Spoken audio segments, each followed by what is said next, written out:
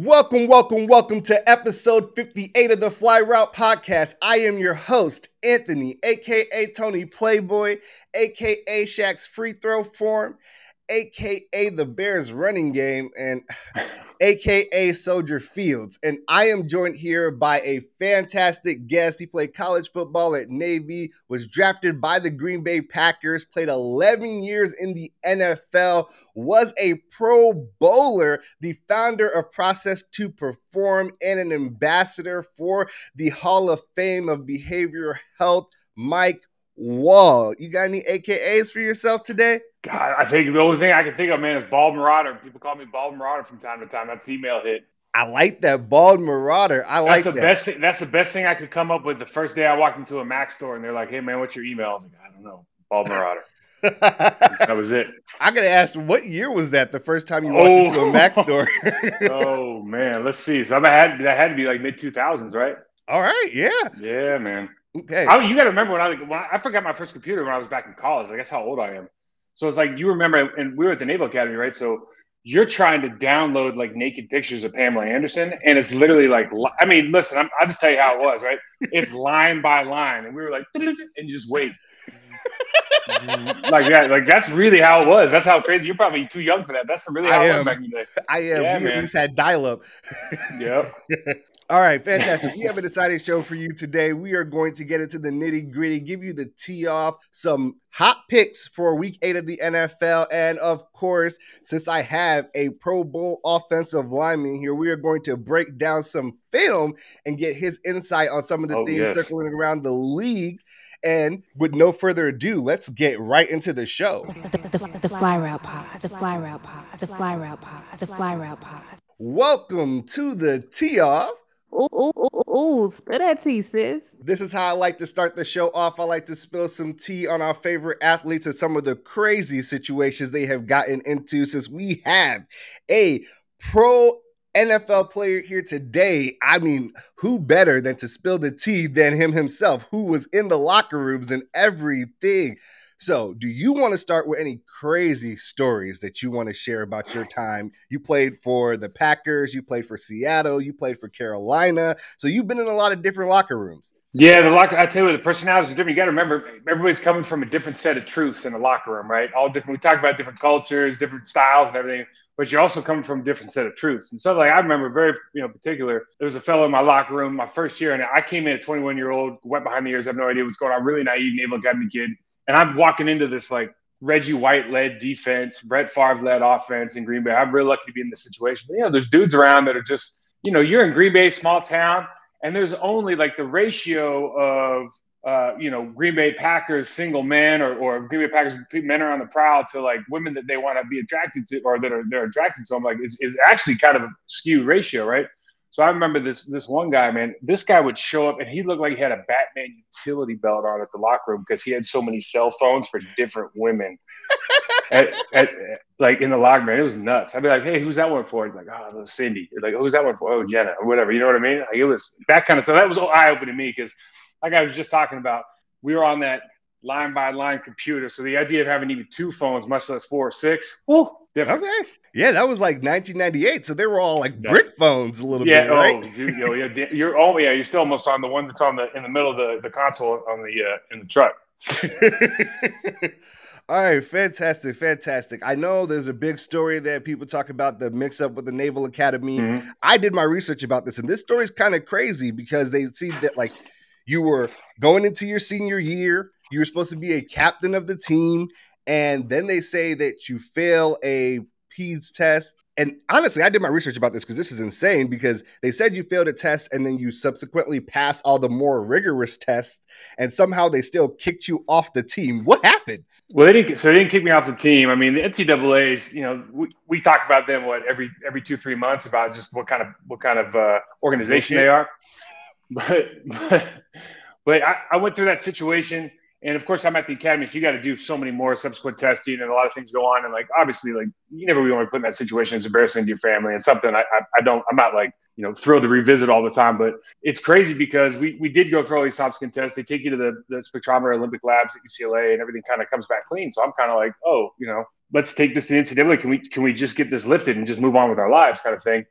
And like I was telling you earlier, you got to take tests every week for the Navy anyways, although those are not, and I found out later subsequently that those are not the same tests. But look, bottom line, terrible situation. I think I'm through it because those tests, everything came back negative, and it's just one of those things. And there's a lot of kind of false positives in that world. So we thought we were okay.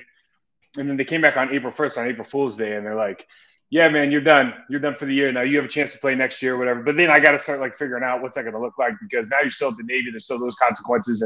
And certainly if I ever want to play ball again, here's what's nuts. So I got done. My head coach, Charlie Webby, was such a great guy, and, just knew that like where I was coming from. And I just really wanted to play ball. He actually knew a guy at the Edmonton Eskimos in the Canadian Football League. And they called me up. They had seen my tape. And I didn't know at this time, but my junior year, NFL guys have been coming to see me. Like, I didn't know they were coming to see me. I thought they were coming to see somebody else, but in fact, it turns out they were coming to see me. But the Edmonton Eskimos offered me a 2-year contract, 42 Canadian, plus a guaranteed bar job in the offseason. And I was like, man, it's time to go to Canada. I'm going to be a Canadian football player. I was thrilled, man. So then it's just the most random stuff in the world. I got a couple agents calling me and blah, blah, blah. You got to do this, got to do this. And then this guy calls me from Cleveland, Ohio. His name's Neil Cornrich, and he's the guy that he was a big client, or a big agent at the time. I didn't know that, but you find out later. And he's like, I don't want you to do anything. I'm going to come down to Annapolis, get off a plane, and buy you an ice cream cone. We're going to talk. So comes down, buys me an ice cream cone. He's like, look, man, you're going to go high you're going to play in the NFL. You're not going to the Canadian football. So I was like, yeah. If you say this, I'd call my parents like, hey man, this guy thinks I could play in the NFL. So I mean, it was kind of a crazy thing because it happened so fast.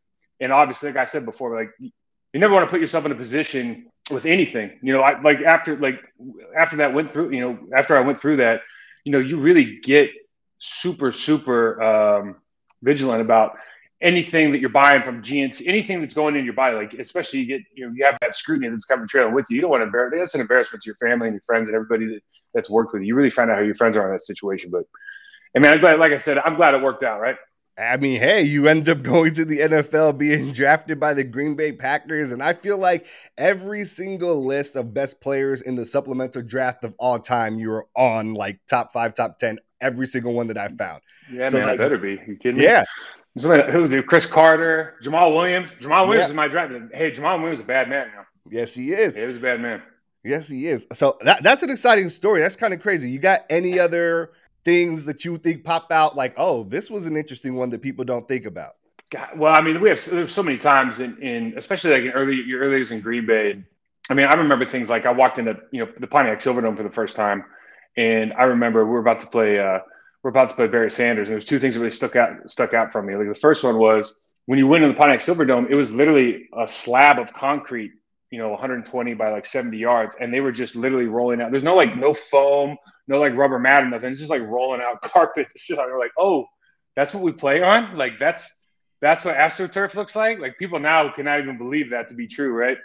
And then I just remember like guys like Barry Sanders. You got to remember when I was in college and in high school, like we didn't have the access, so you just got a chance to I got the chance to see Barry Sanders maybe once a year. He was on TV definitely for like Thanksgiving, right? So you see every once in a while you see this like guy who's larger than life, even though he's kind of small in stature. He was literally as wide as he was tall. But the way that those individuals, certain individuals in the league, kind of affect everybody else, like how scared our guys were of trying to have to tackle him, was absolutely nuts. We walk around the locker room like the week before the game, like, hey man, you got to take a shot. Don't miss. Don't worry about missing. Now you're gonna miss anyways. Just take a shot. If you don't take your shot, I can't take my shot. And it was just every day walking through the locker room, the training room, just on the tip of everybody's tongue because he used to eat us up. So it was like those kind of moments. It's those kind of moments, and like the first time you go up against Reggie White and he literally clubs you to like the next restaurant down the block. It's like those kind of moments kind of wake you up, especially when you Naval Academy option kid and you're just kind of going like, man, what am I doing here? I had a lot of like wake you up moments, I think, of those early years for sure. Hey, that was a really interesting thing you said. A guy that you're kind of afraid to hit. Everybody's like, don't miss. Do you think there's anybody in the NFL now that kind of gives that same energy? No. So there's guys. So there's guys like so there used to be a thing called the Larry Allen flu. You remember Larry Allen? You're in Dallas. I'm in Dallas now, but I was not. Okay, so Larry Allen's like this. Like he was a left guard for the Dallas Cowboys. He played a couple positions, but he's really left guard. And he was like the baddest dude on the planet. He had a 700-pound bench press. He could run like a 4.7. I mean, he was just people were literally like defensive linemen were scared of him, and they literally called it the Larry Allen flu. people would get the Lariano flu the week of the game because they didn't want to play him. So I remember, I'll give you a story. So we're about to play the San Francisco 49ers in like maybe my second year, and we're going to the playoffs. Second or third year, I'm about to play Dana Stubblefield. He's like the reigning NFC Defensive Player of the Year, right? Okay. So my agent we have the same agent. Agent calls me up and he's like, "Hey, if you really want to know how to do well against Dana Stubblefield, you should go ahead and watch that Dallas tape. He seems to not play well versus Dallas." And I'm watching this Dallas tape, and like, he's literally afraid to get punched by Larry because Larry bench presses 700 pounds. So I called my agent, but I'm like, "Hey man, I love you, and we are good, but don't ever give me recommendations about how to watch film or do anything, because I can't literally do what that man does. He's from a different planet, right?" So like Aaron Donald's kind of like that right now. Like you could see a guy, like you could see a guard right now being like, "My knee's a little sore. Like, man, I got to play Aaron Donald this week. I don't know if I'm going to make it." Like he's that kind of bad man. Okay. All right. That's okay. That's it. Aaron Donald. That's not surprising to hear that that's like the closest guy that kind of gives you that vibe. All right. Let's keep it going. And that was your tee off. Ooh, spill that tea, sis. All right, let's move on. I like to do a thing called the Fly 5 picks, and I give 5 picks for the week of teams that I think will be pretty good. And so far, we've been doing very, very good this year. And I got a couple of them, but before, I want to talk about some of your former teams that won't make my 5 fly picks, but I want to know what you think. So first off, tomorrow we get the Packers versus the Cardinals. The Cardinals are favored 6.5. 6.5? Oh, I'm 6.5. Let's go. Packers. Okay. Oh, let's go. Yeah, all day. Wow. Hold on. Wait, which one am I? I mean, there we are. I don't know if Devontae Adams will play. Lazard's not playing. That Lazard thing kind of hurts, though, doesn't it? Yeah, man. Yeah, I like the line is pretty big, but I think it's pretty big because I don't know who they're going to have out there catching balls besides Robert Tonyan, and I don't know who the 4th and 5th guy are, but they're the 1st and 2nd this week. Well, MVS might play. Ecomania St. Brown might play. He might come back this week. And they can run too tight. I mean, here's the deal with when you look at, like, if you go kind of deep inside the numbers, there's guys that have moved the ball on the Cardinals. They just turn the ball over a lot, right? I mean, they had some amazing week, like first week, and they've been playing really, really well. But they do turn, people have been turning the ball over, and that's why there's been, kind of these scores. So with a guy like Aaron Rodgers, it's like you watched the Texans game last week, and they can blitz that Mills kid from every which way, right? The boot can come off the slot. They can do whatever they want, but you're not doing that against like Aaron Rodgers, just because he'll throw the hot route. Like he'll make those things work. So I don't know. I mean, I think this is one of those games where, they're kind of playing with house money a little bit, right? Like nobody's expecting anything from them. And in those situations, you usually see, I think that the record's like 6-0 when Devontae doesn't play, despite being the best wide receiver in the game, because it does kind of force everybody else to step up their game. And also, when you're playing against a primo receiver like that, like your focus is always there. Whereas now it's like Aaron's got, 50% of the balls right now are going to one player. So now he's like, I can spread the wealth a little bit, right? So that might make him more dangerous in the short term, maybe not in the long term, but in the short term. And, I don't think, me personally, when I watched the offensive line of the Arizona Cardinals, I think they've been playing well. I think Kyler Murray masked a lot of problems, but you could see when a guy like Rashard Gary's like just coming up right now and starting to learn, like, man, this hand really works at pressing that tackle. He's getting to be pretty good. He's like 4 or 5 plays away from being like game play special. 4 or 5 plays a game from being the guy you got a game plan against. So he could have one of those kind of days, man. If they can just keep that guy corralled a little bit, we got chances. All right. The next one I got is the Panthers versus the Falcons. The Falcons are favored by 3. Yeah, it was Sam Darnold playing. what's it like? I think he's starting again. Guy, man. It's almost feel like he was ruining the Jets, and then like you had this like honeymoon for like 2-3 weeks when he was doing well, and then it just like revert back to the mean or wherever he was. But I think like their defense is awesome. Carolina's defense is nasty, right? That Pitts kid though for Atlanta, he just feels like a difference maker right now. And the problem with Carolina's defense is like they got a lot of small guys that move around really well, but you can't, like, if you're gonna have to be out there for 75 plus snaps or something like that because your offense can't move, or you got problems, man. I think the Falcons might take that one. All right, now the official 5 fly starts here, and these are the picks that I'm really hot on. So I got the Bengals versus the Jets. First off, the Bengals are favored 10.5, and I'm slamming this one. Yes. Yeah. Yes. All right. Yeah, the Jets are starting backup quarterback Mike White, who has played 1 NFL game. The Bengals, I want you to, without looking at your stat sheet, man, name like 3 players on the. You know what I mean? Like it's tough right now. It's tough. I can't name 3 healthy players for the Jets, but I can name 3 tough. total players. No, I mean they're supposed to have that great D line coming in and everything, but the Bengals. And here's the thing: it's funny what happens when you have that one player that comes into your organization that makes everybody believe. And Joe Burrow, he said it last week. He's like, hey, man, you talking about the Ravens crowd noise? Like, dude, I play in the SEC. Are you serious? This isn't going to bother me at all. You know what I mean? And then that dude, like, they just had that thing on Twitter this morning about how Jamar Chase came in when he got drafted. He's like, I'm gonna break every record they have. Period. I don't know how I'm gonna do it, but I'm gonna do it.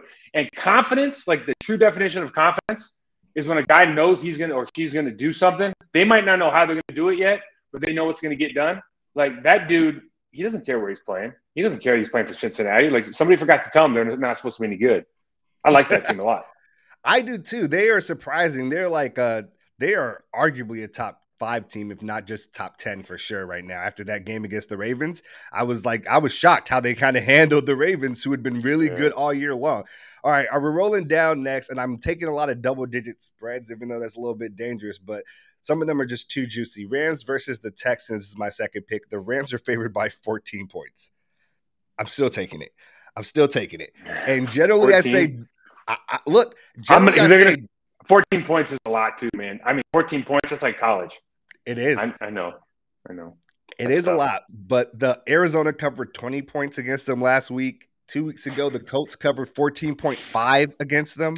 I want to say I like Mills, but I like Mills. Like, it's one of those things. Like, when you're in that situation, especially when you get thrust into it with Tyrod Taylor getting hurt immediately. But I think he's back this week, but he's probably not going to play. But when you get thrust in that situation, like midweek or like mid-game, like your playbook closes, right? And then they're like, I can't open it. Like they just can't get that playbook open, right? So you watch their games, it's like so many wide receiver screens, and they're just trying to take the pressure off because, like you see in Arizona last week, man, he might be looking over here. They got a 2x2. They got 3 guys over there, and they're like, all right, he can take those 2. Our line will slide left. We're good. He drops back and just gets hit in the back of the head because he's not thinking about it. Right. So it's like those kind of awareness things that you've got to learn. And as soon as something like that happens, like that playbook closes back up, man. And they're like, all right, hey, let's just throw that quick screen again. Get you 2. It's tough. So you think it's partially they don't trust him enough yet? It's not a trust. It really isn't a trust issue. That's the wrong word. It's just that you have to develop those guys. I mean, you see it all across the league with some of these young players.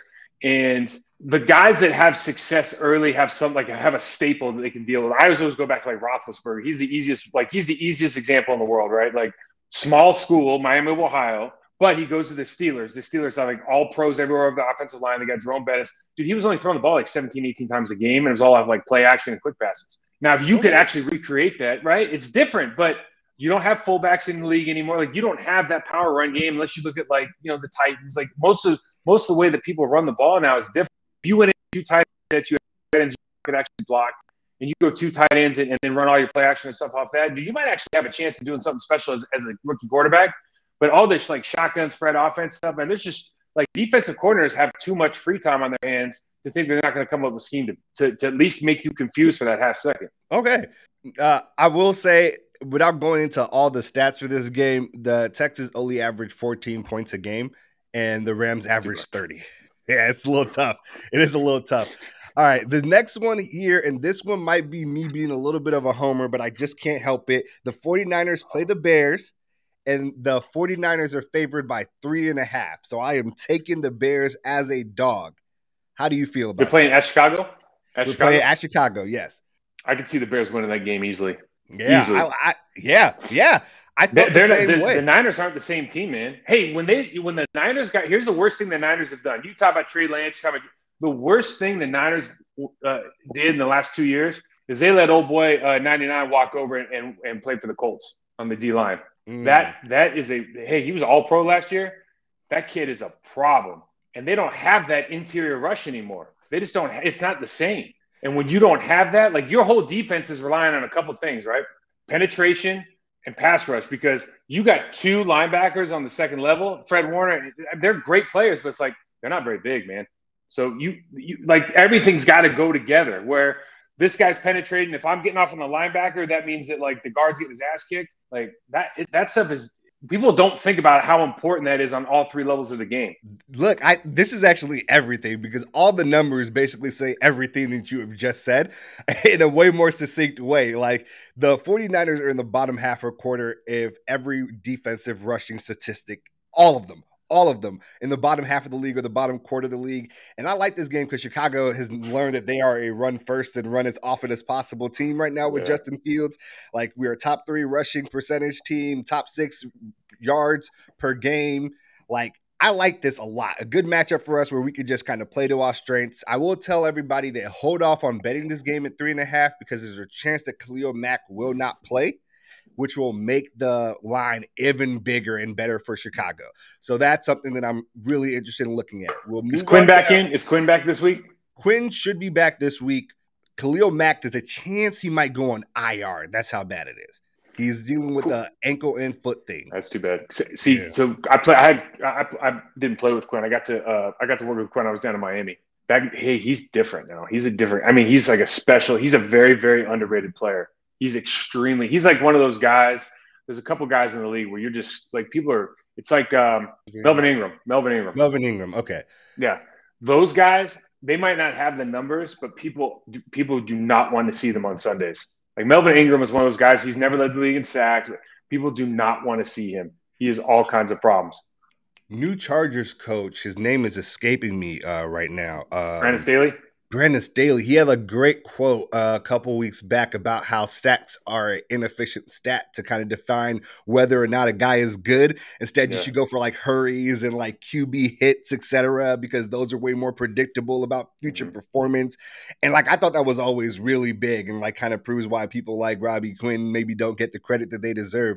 We are moving down to another game, and I think this game is going to be exciting. Bucks versus the Saints. The Bucks are favored 5.5. I'll take Bucks. Oh, me too. The Saints were barely able to hold on with the Seahawks this past week. Yeah, the Bucks offense is they just got too many weapons. Gronkowski came back today, I think. They got too many weapons. So did Levante I like the Saints David. defense too, but I'm one of those guys who's kind of in Jameis Winston's corner, like I'm rooting for him. You know, I like the redemption story idea. I like it, but Tom Brady could win the MVP this year, man. Like he's doing that well. Yeah, he is. I mean, like this might be like his most productive season ever. He's on pace for it. And like not even close. He's on pace for smoking the Randy Moss year right now. So like it's interesting. So yeah, Gronk, Sherman, and Levante David all came back into practice this week. So yeah, they're gonna be pretty big. Honestly, this is actually the smallest spread the Bucks have had all year outside of their game against the Rams. They've been favored by a larger margin in every division. Opponents play each other different, right? Because of the familiarity. But you got to look like Bucks secondary is decimated. Even though they got Sherman coming back, but it's like the Seattle game. You know, I think they were saying it on TV the whole night. Like, who's Jameis Winston going to throw it to if Kamara's not in? Like, where's the ball going? It's just you don't have that rapport with those guys. I don't know what the deal is. Like, I know Mike Thomas isn't back yet, but maybe he comes back this week. But gosh, it just feels like they can't take the top off the coverage. They just have problems. Yeah, they seem like 50 to 60% of their offense is just all Alvin Kamara. And I think the left guard just got hurt, which I mean he's an above average player, you know. So that's problems too, you know. When you think about you got Sue and you got Vita Vea inside. All right, this last one is a Sunday night game. The Cowboys are playing the Vikings, and the Cowboys are only favored by 2 points. Cowboys all day. Yeah, I was shocked this spread was this small. I know the Vikings are at home and everything, but the Dallas is 6-0 against the spread this year. Dallas can score points in a hurry, and like they got guys that like Diggs is just showing out, right? That's gonna be a fun matchup, by the way. But you kind of look at it, and the Vikings always are better. Like I don't ever give the Vikings credit because of the Vikings, but like they're actually better than I think I give them credit for. But having said that, man, I just can't imagine Dallas is kind of feel like they're on a roll. They're kind of figuring themselves out on defense a little bit more, and they have so much confidence on offense right now. I think most people are healthy generally. I think they might even get back Collins. I know they're going to lift that suspension this week, so he might play. And now, you know, that offensive line's even better. It's like they're rolling right now. Yeah, honestly, this is going to be an interesting one for me because Dallas has the best offense in the league, and defense has been Minnesota's Achilles heel all year, which is crazy because Mike Zimmer is supposed to kind of be the defensive guy, but their offense is all they have right now. All right, so that concludes the 5 Fly. So I want to know what y'all think. If you all will follow on. We went 3-2 the last couple weeks, 4-1 the ones before that. So we are pretty hot right now, and it sounds like you're feeling most of the picks I got here so far. Yeah, I think I'm with you on all of them. Yep. All right, fantastic. Let's keep it moving. Big trust. Woo, woo. Next segment we're going to talk about is I kind of want to get some thoughts from you, more like personal questions. So my first one is, what is the best team that you were ever on? 11 years in the league, the best team you were ever on. So I made the NFC Championship my first year with the Panthers, but that was not my best team. The best team was the team that lost that. I think it was like 2003. It was that we lost that 4th and 26 playing in Philly. And then I think the Panthers beat Philly that year to go to the Super Bowl. That team was, man, we were loaded up. I mean, it's like you look at that team. We on offense, we had 10 starters who were like Pro Bowl players, and the one guy was Mark Tauscher, and he was a Pro Bowl player. He just played right tackle in the day where like right tackles didn't make Pro Bowls. But like every one of our guys we were top. We were really, really good. We thought we were unstoppable. We actually ran for like 250 in that game, man. We still lost.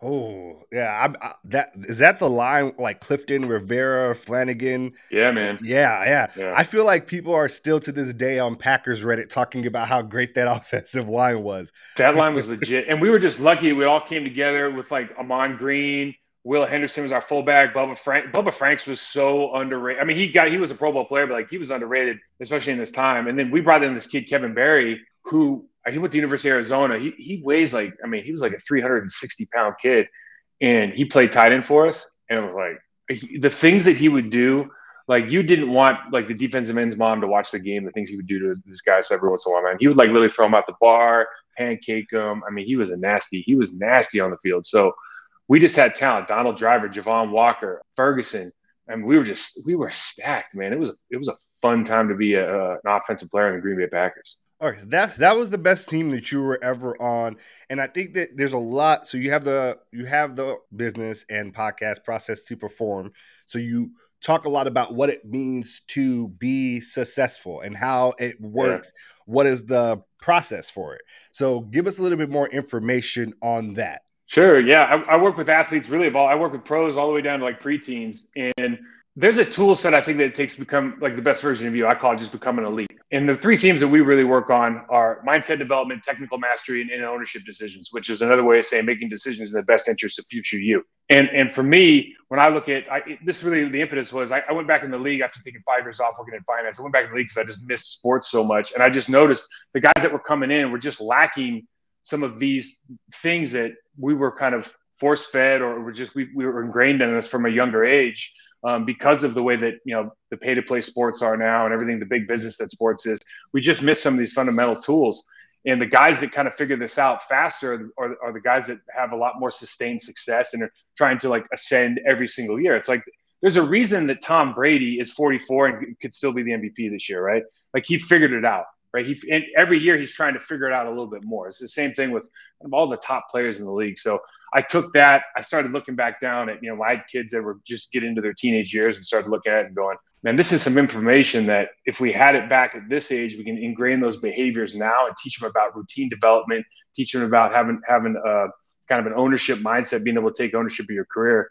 It's so invaluable, not just for sport, but just for the rest of your life, the way you operate that, I thought it was important to try to get it out there. All right. Awesome. So what do you think is like the hardest part of the game that people don't understand? I think that ultimately every athlete is trying to do one thing, and they're trying to enter into every situation with as much confidence as possible. And I don't think athletes really know where to get that confidence from. And for me, confidence comes from, there's only one place that nobody can take from you, and that's confidence in your preparation. So I don't care how big, fast, strong you are. I don't care where you were raised. I don't care if you had money, didn't have money. I don't care the color of your skin is. Like, if you understand the preparation that goes into being the best version of you, you can walk onto the court. You can walk onto the field to play knowing that you've earned the right to play well that day, man. That is a feeling that I wish everybody, whether you play sports or not, that is a feeling that I wish everybody could experience because it is like the best feeling in the world. All right. So I got another one for you, and this one is the game that haunts you the most. 4th and 26, man. I just talked 4th and 26?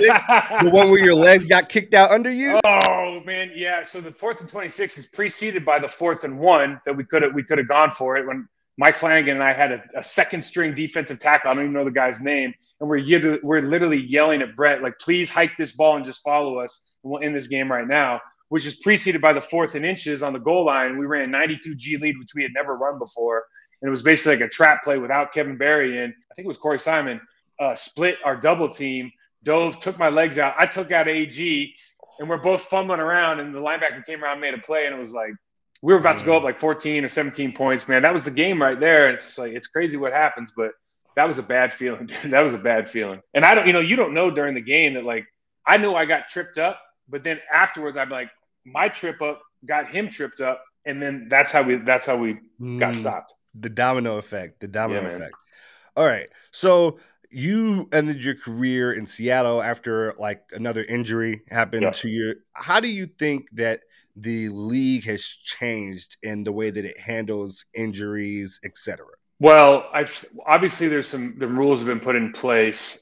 Whether you want to say it's because they care about players, or whether they just care about dollar signs and they're trying to make trying to get like younger players to keep playing and whatnot. But I think what's changed the most is player awareness and understanding that a lot of players look at themselves as young entrepreneurs, and they're building a brand, right? And their business is their body and their output.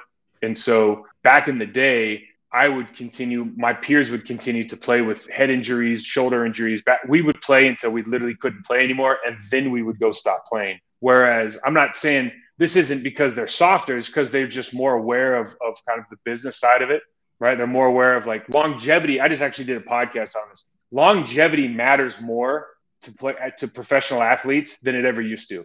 Like, I knew we had a finite amount of time in the league. We were going to play around, if we were lucky, play around 10 years. So we were going to make it the best damn 10 years we could. If it was the best 8 years versus like an average 10 or 11, I'd rather take the best 8. Nowadays, because they're getting paid so much, right? It's just a different equation now. They want to play for 15. They want to play as long as they can. They don't care if they're playing at 80, 95, or 80, 90% of their capacity. Like, they don't want to play at 100. They just want to get there. So the arguments change, and because of that, I think like the awareness is a lot different. Obviously, the communication you have with technology and whatnot is different too. Facts. So the game has changed a lot. I feel like we've talked about this. You were a big run blocking guy, like back to your draft profile at Navy. Like, that's what you wanted to do. You wanted to run the ball down people's throats. How do you feel about the evolution of the game and people moving more away from the run and everything's real pass happy, spread offense? Yeah, so Brandon Staley, the coach for the Chargers, he actually had a real good statement a couple of weeks ago. And obviously the real change has come from what? Has come from fantasy football. Has come from sports betting. That's where the change in the rules has really come from. Because that's another way for them to earn money. So the fantasy football came up, and then all of a sudden you see all these pass happy statistics. And they might call it in the case of, they might call it in the name of player safety, but really it's just bringing another demographic to the table, man. That's really what it is. And so for me, like Coach Staley said, you need to be able to continue to run the ball. You have to have a plan, because it takes the aggression out of the defensive line and puts it into the offensive line. Otherwise, the offensive line, I'm just telling you from my personal experience, I would hate, I watched the Houston Texans last year line up and spread 65 plays a game and do 5-step drops. I don't know what I would have done. I probably would have gotten a fight every second quarter and gotten kicked out of the game because I hated it so much. So yeah, so for me, it's you have to be able to find joy in what you do as a profession, right? And being able to go forward and be that aggressor. I think that's very important to the game. And so when I look at it, I understand the analytics and I understand everything behind why we go to 3 wide instead of 2 tight ends. But look, the pendulum swings one way, and the pendulum's going to swing back. You see more tight ends coming back into the game. You see you see the Titans, obviously with a special guy having a lot of success. The Niners for years have had a ton of success just finding space. The Rams had a ton of success finding space. So we might call it different things, not downhill run anymore. They might run an outside zone. They might run toss sweeps and jet sweeps. But it's as long as we're as an offense, if we're being honest, we're making the defense play honest, so they can't just tee up on us every time. You got to do what works for you. Okay, I'm with you. So we talked, I like talking a little bit about how it changes for the offensive line. I got some film that we can break down here. I can start it and stop it whenever you want. We are starting with some Packers v. Bears stuff here. This game was not great for my Chicago Bears, but this is a good game though. This is a good game. It was a good game. It was a great game. Justin had a chance to come back at the end, which was interesting. But, like, of course, you make some rookie mistakes. You take the sacks instead of, like, letting the ball go. And then the drive is dead. And you give the ball back to Aaron Rodgers and it's over. But I could start it and stop it whenever you want. Go back whenever you want. Let me, the viewers, everybody know what you are seeing. All right, let it. We got a 2 tight end set, right? So you got 21 personnel. It looks like, go ahead and let it run. Sorry to the audio only 7-man audience. box. We are breaking down film, and it is available on YouTube if you'd like to follow along. I want to just roll back real quick. Of course.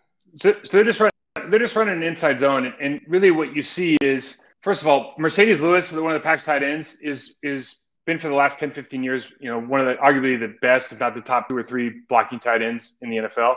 Not only is he a great locker room leader, but he's just a real pro. And so having him on your side is just such an asset. And it's the reason they've been able to do a lot of things. He's kind of like under the radar, really valuable player for them, because like Tunyon's like, I think they rated him like the worst, blocking tight end in the league last week or something like that. Like he has no business being in there. So, and I know they brought 81 in, they're trying to do some work, and Lazard's actually trying to get in here, right? You can see him right here, trying to get involved, but this is just like an inside belly play. They're going to try to get 2 double teams if they can, with the center and the left guard, and then the right guard and the right tackle, and really just try to drive those people back. So you look at that play, and what happens is, especially on the left side, the left guard comes up, which is John Runyon Jr. He's been doing a great job. And I can't remember if Myers played. I think Patrick played this game. So he stands him up. Patrick pushes him over, and then he can kind of climb to that second level just enough to get a hand on that linebacker, so we can try to run through that play. And essentially, that's what you're trying to do every play. You're trying to create vertical separation on the defensive line. So I always look at it this way: if an offensive lineman can move a defensive lineman off the ball, like vertical separation for a yard, not like swinging him open, but actually moving him a yard off the ball, that's at least 3 yards. That translates to at least 3 yards of untouched grass for a running back. So that's how we kind of think about it. So if you can get 2 double teams, it's a very basic play. If you can get 2 double teams and get those guys moving off the ball, get them on their heels, and then just be able to get a hand on that linebacker, you're betting that your running back's going to at least be able to fall forward for 5-6. Okay. I like that. So then we'll move on to the second play here, and it's goal line play for the Packers here. 3rd and goal. Let me know when you wanted to run it and what you see. Yeah, so let's just obviously it's empty formation, and they got a 3-by-2 on the right, and you're just looking at there's because you're on the goal line, everybody's crowding the line of scrimmage. I don't think a lot of people are thinking that Rodgers is going to do a quarterback sneak here. Like a lot of players would spread this, or a lot of teams would spread this out and just like QB draw. They're not really in that position because they kind of almost have a bunch formation on the right when you see it. But you see a lot of people on the line of scrimmage. So what does that tell you? They're probably trying to give an indication that we don't know who's coming if we're looking at it from the Green Bay Packers perspective. Down here, you kind of look at the bottom of the screen. They're obviously going to be playing man-to-man. So, there's a lot of tips already. And so it really turns into like up top, how are they going to switch off those players on the defensive standpoint? I think that's Devontae up top. And then I don't know who the second player is, but they've got 3 up top there. How are they going to switch those players off? Jones comes back in. That was actually really clean. That's just that tricky shovel to Lazard. Yeah, I mean, this has been actually pretty popular, right? Like Amon Green is funny. We do a podcast. Amon Green was like, everybody thinks this is a new play, man. He was doing this with Big Lawrence, rest in peace, at Nebraska, man. They were doing this like 20 years ago.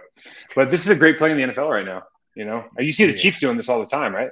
I think once the Chiefs kind of brought it back, everybody else was kind of like, oh, why aren't we doing the same thing? And you see that happen a lot. It's a great place. We used to run it. We used to call it's called a shovel pass. We call it 17-18 shovel pass. And the reason that it's so effective is because it really puts that defensive end who, in this situation, when your tackle disappears and you see that motion guy coming across right in your face, you hesitate and stop. And if you just stop and square your feet up to that quarterback and try to find the ball, it's already too late because the route that Lazard's taking is almost right into the end zone. You see, like I think that's Quinn on the end, right? Or I can't tell who the right defensive end was right there. But as soon as he squares up, like it doesn't matter. It's over. The play's over. Can't do anything about it. Even if they're running a game and they stunt because the tackle went down, he's always going to stunt wide at the linebacker position. So more often than not, you're going to overrun that play.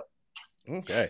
So we got a little bit of Bears work here. So there's been a lot of talk about the offensive line for the Bears and how it's rightfully so. Okay, so how it's atrocious and how the game plans aren't really built for Fields to succeed with that type of offensive line. So I love to get Pro Bowl offensive linemen here. Like, I love to get your insight on this. So I think you saw this too, just like speaking generally, right? I know they switched it over to Bill Lazor play calling. So there was that honeymoon period where you guys won a couple games, and then now it's like revert back to the mean, which is kind of what always happens, right? It's not like Matt Nagy didn't know what he was doing, right? It's unfortunate, right? That whole narrative, the way they've handled it up there has been, I think, fun for media types, but I think it's difficult for the team.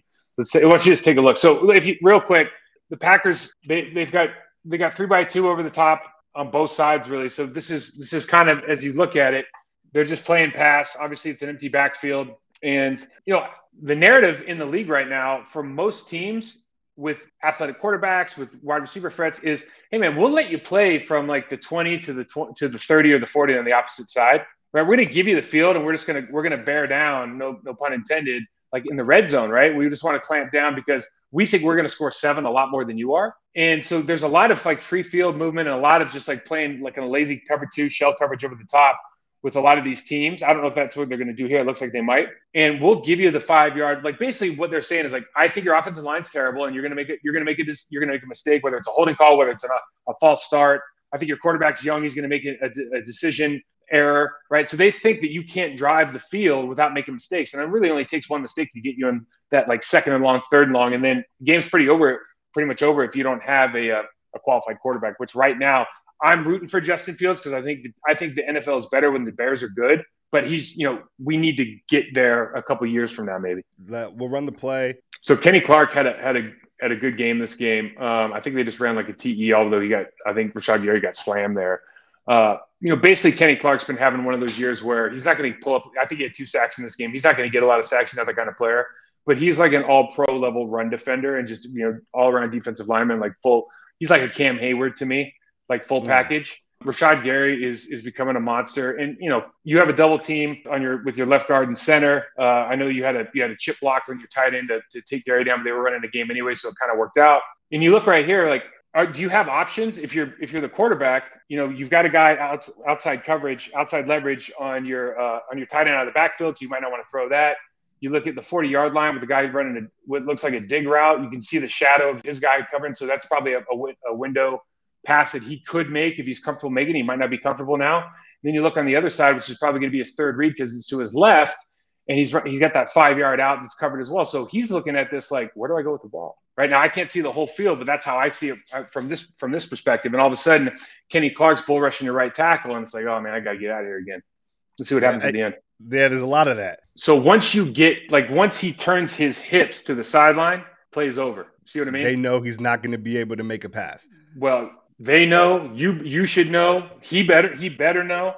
But as soon as he's running to his left and his belt buckle is showing to his sideline, man, you better not throw that ball now, right? That's some Pat Mahomes stuff. Like they're not teaching that at quarterback U, right? All right, we got another one here. This is another Packers play. Ooh. All right. So, we just missed all the tackles. Well, AJ Dillon's a big man. Like he's a big dude, right? And so would you want to go back to that play real quick? Yeah. So as you watch this, I think they're going to run the wham, which is when they bring the tight end backside. So we were talking about this. This is what 81's in the game for. So just go ahead and run it. So you'll see on the top of the screen, it's a 2x2, 2 tight ends, but the one's off to the right. He's hipped off the right tackle, Billy Turner. Okay, there he comes. So yeah, now he goes for that wham block, cuts Quinn, right? So they can basically push everybody to the right to get, again, all we're trying to do is get double teams down the middle. Trying to get double teams up to that linebacker level, and you can just let that other guy play free because they're going to wham block on the backside. Wham block means tight end. For tight ends who can't block, they like 5 years ago, they decided, all right, we're just going to run you backside and have you cut the defensive end to keep him out of the play, keep him honest. And then Lazard's going to come in and try to dig out that safety who's in the box. And now it just kind of turns into. He doesn't get touched. Well, it's because so Royce comes down. So it's almost like an open side counter. Right, so Royce comes down to the right guard and runs the trap game, and they actually cut the ball inside the trapper. So all that means really is, we talked about this before on the shovel play, when that tackle goes down and your linebacker overruns, like the tackle is going to go down. The backer's usual track is probably where the tackle is, right? But now if the tackle disappears and leaves that like 4-yard hole, well, I can kick you out now, right? And so you see Royce, the right guard came pulled and kick that play out, and now he's going to cut backside. Backside, again, you always think about, like, in any confrontational sport, bro, if I can get you to turn your hips that way or that way, you've got serious problems trying to tackle me, right? If you're not square to me, if I get you to turn your hips that way or that way, you've got real problems because I'm going this way very fast and I'm a big dude. AJ Dillon is a really big dude. All right, we got one more, I think one more or two more plays from the Packers-Bears games here. So yeah. You got that bunch on the left. Let's run it, see what happens. So cool screenplay, right? Cool setup because they run Lazard on the backside again, and they're kind of running that counter look. So you see what is the hardest thing for defenses when you got a lot of guys pre-snap motion and post-snap motion, right? Because they have to communicate. So you're making these guys, first of all, you line them in that bunch. Lazard's hipped off the tackle like he is going to go backside. So you're anticipating that. Then you see it. Now you're focused on something else. And what do? They slip the back over on the left side to get their guys out, right? I think it looks like they identified whether it was man or zone. That's a big thing in the screen game is whether the offensive line can identify is it man coverage or zone coverage. Because if it's man, that means the linebacker's got the running back, and we got to get on that guy now. If it's zone, you're probably going to the flat, right, for the first guy who's going to make the play. Go ahead and let it rip, yeah. So you see Runyon Jr., who's been playing lights out, he gets up on the second level and really makes that play go. It's fantastic. This one's probably a touchdown. Oh, no, this was not. Okay. Well, wait a second. We talked about this, right? Now, go ahead and rewind. So that's two guys we've talked about. That's Quinn, and I think that's Tunyon. Oh, that makes a lot of sense. You did say he cannot block. Yeah. And it is Tunyon. Yep. He gets pushed right back into the back. Look, so the problem is, like, if you're a Packers fan, now you can't even bring him in the game, and otherwise I'm going to know it's a pass. Like, or they'll like flare him out to the left, and we're trying to run to the right. Like, he becomes a liability, right? So it's almost like you don't become completely one-dimensional, but you have to now game plan your own player. Right, which is really tough. It's really tough. Yeah, but listen, I love Quinn, man. Quinn's like one of those dudes. I got a story about Quinn. I'll screw it up, but the gist of it is we had two guys that had played for the LA Rams, right? And they were kind of wrestling around, and I was like, we're in the weight room. And Quinn goes, oh, yeah, it's like all-state wrestler twice or something like that. And I'm like, okay, I could believe it, right? If you saw him, you'd be like, okay, I believe you. And he goes, yeah, but I don't think he started wrestling until his like sophomore year in high school. He's like, there was an announcement over the PA. He was walking down the hall. There was an announcement over the PA. He's like, anybody who wants to try out for the wrestling team, get on the bus at like 2 p.m. after school. He was like, I think I'll try wrestling. And he was 2-time state champ. Like, you got to be kidding me, man. You know how hard wrestling is too, right? Yeah. Jeez. All right, so I got some questions for you. If you had to make a list of like your top 5, I wouldn't just say just straight O-linemen, but if you want to say it's it's a joint thing, it's a process. Mm-hmm. They have to gel together, like the best O-lines in the league right now. Ooh. Top 5 guys, or just like who I think the top 5 lines are? I would take either. I would take both. Okay. So so the Browns are by far the best. I think that's easy. Browns are not, to me, it's not even close. I'm just trying to think. There's a lot of injuries, right? There's a lot of injuries along the line. I think, to me, I like when the Titans guys are healthy. I just like the way they play, right? Tyler Lewan had a rough first game, and I know he's hurt now, but I just like the way they play, always have. The Packers are going to have a really good – they've been playing well. I know their stats don't say it, but, like, they got 3 young guys playing. I think they've got a lot of talent. Bakhtiari is, for me, like Bakhtiari, Trent Williams, and Tunzel are the top 3 tackles to me in the league. Those guys are really good. I love watching. I don't think there's a lot of really good. I guess what I'm saying is like the Cleveland's like they're literally on their own. Like it's Cleveland, and then everybody else is like so far down the mountain. But when I look at like players that I just really like to watch, like I love watching obviously Quentin Nelson. I love watching Worse from Tampa. I think he's awesome. I love watching their center, the ginger, the black belt in Taekwondo. I forgot his name. He used to play for Baltimore. He's a bad dude. There's some really good individual players out there. But yeah, it's funny. Like I said, the game's kind of changed, and so like when I look at offensive linemen now, I'm always looking at like, okay, do they play with great hip hinge? Like, how's their technique of their hands inside? Like, is their footwork like methodical? Like, is it really consistent? Like, you just don't see it as much as you used to, and so you just see like there's a handful of teams that have really good offensive line coaching, and they're just way ahead of everybody else. And honestly, I would say the Green Bay Packers is one of those teams. I think they have a really good coach in Adam Stenavich. And you can see because like they can just cycle through all these players and just keep rolling, even though I know they have Aaron Rodgers and he's incredible, but they're doing a pretty good job as well, right? So Tampa's got a good line. The Cleveland Browns have a great line. Green Bay's got a pretty good line. I think St. Louis's line is pretty solid. And Arizona's line, people are saying their tackles aren't very good and blah, blah, blah. Like Arizona's line, like if you're running and throwing for that many yards, like you're doing something right. Okay, I like that. I know you got to go soon, so let's just wrap this up with the last segment. This is the last segment of the show, the heart of the show, Ballers Bouquet. Too often in the media, people only want to focus on the negative and salacious things athletes do, and they never want to give them their credit where credit is due. Here, I like to make a change. So this week's Ballers Bouquet is going to our guest, Mike Wahle, who is a player advocate for the Hall of Fame Behavioral Health. It's a mental support group ran by the NFL where they basically provide comprehensive solutions for mental health, behavioral health, substance abuse issues to former players, veterans, and their families. So I want you to talk a little bit about the Hall of Fame of Behavioral Health, your role as a player advocate, and what it means to you in the league. So I was approached with the idea of becoming an ambassador, and I think it makes so much sense. I can just tell you personally that I have so many friends, and my wife has like so many wives of friends that, because a lot of guys don't want to talk about this. It's not macho, right? But who really struggle when they leave. And I remember Scotty Graham, who's the running backs coach for University of Arizona now, but he used to be a player rep for the NFLPA. He used to come in with a stat every year. We see him every year, right? And like Scotty's the guy that, like, gives you your union check and like tells you all the stuff. But he came with a stat every year and was like, I don't want to mess it up, but it was like 80 to 90% of NFL players after they retire after 3 years are like dead, broke, or divorced. And like, however they came up with that stat, that's still a pretty damning stat, right? So knowing that there's all these people out there that are suffering, now we kind of see the effects of like injuries, traumatic brain injuries, etc. And people just don't want to admit that they need help or want to go seek out that help. It's like sports psychology is something I'm extremely interested in. But as an athlete back in the 90s and 2000s, it's something we would never touch.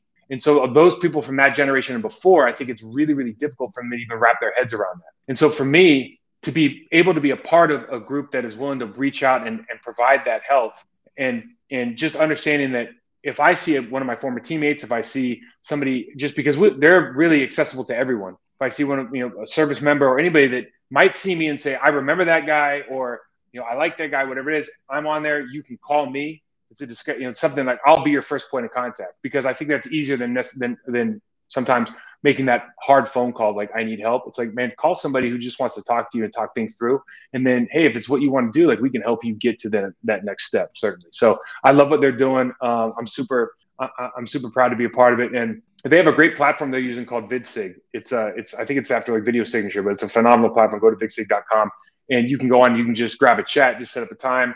If anybody's out there and they're hearing this and they're going, man, that might be me, and I'd be more than happy to be honored to talk to you. So certainly give me an opportunity. Thank you for sharing that. I really appreciate it. Look, that was it for episode 58 of the Fly Route Podcast. I want to thank Mike Wahle for coming on, sharing his insights, and being a fantastic guest for us.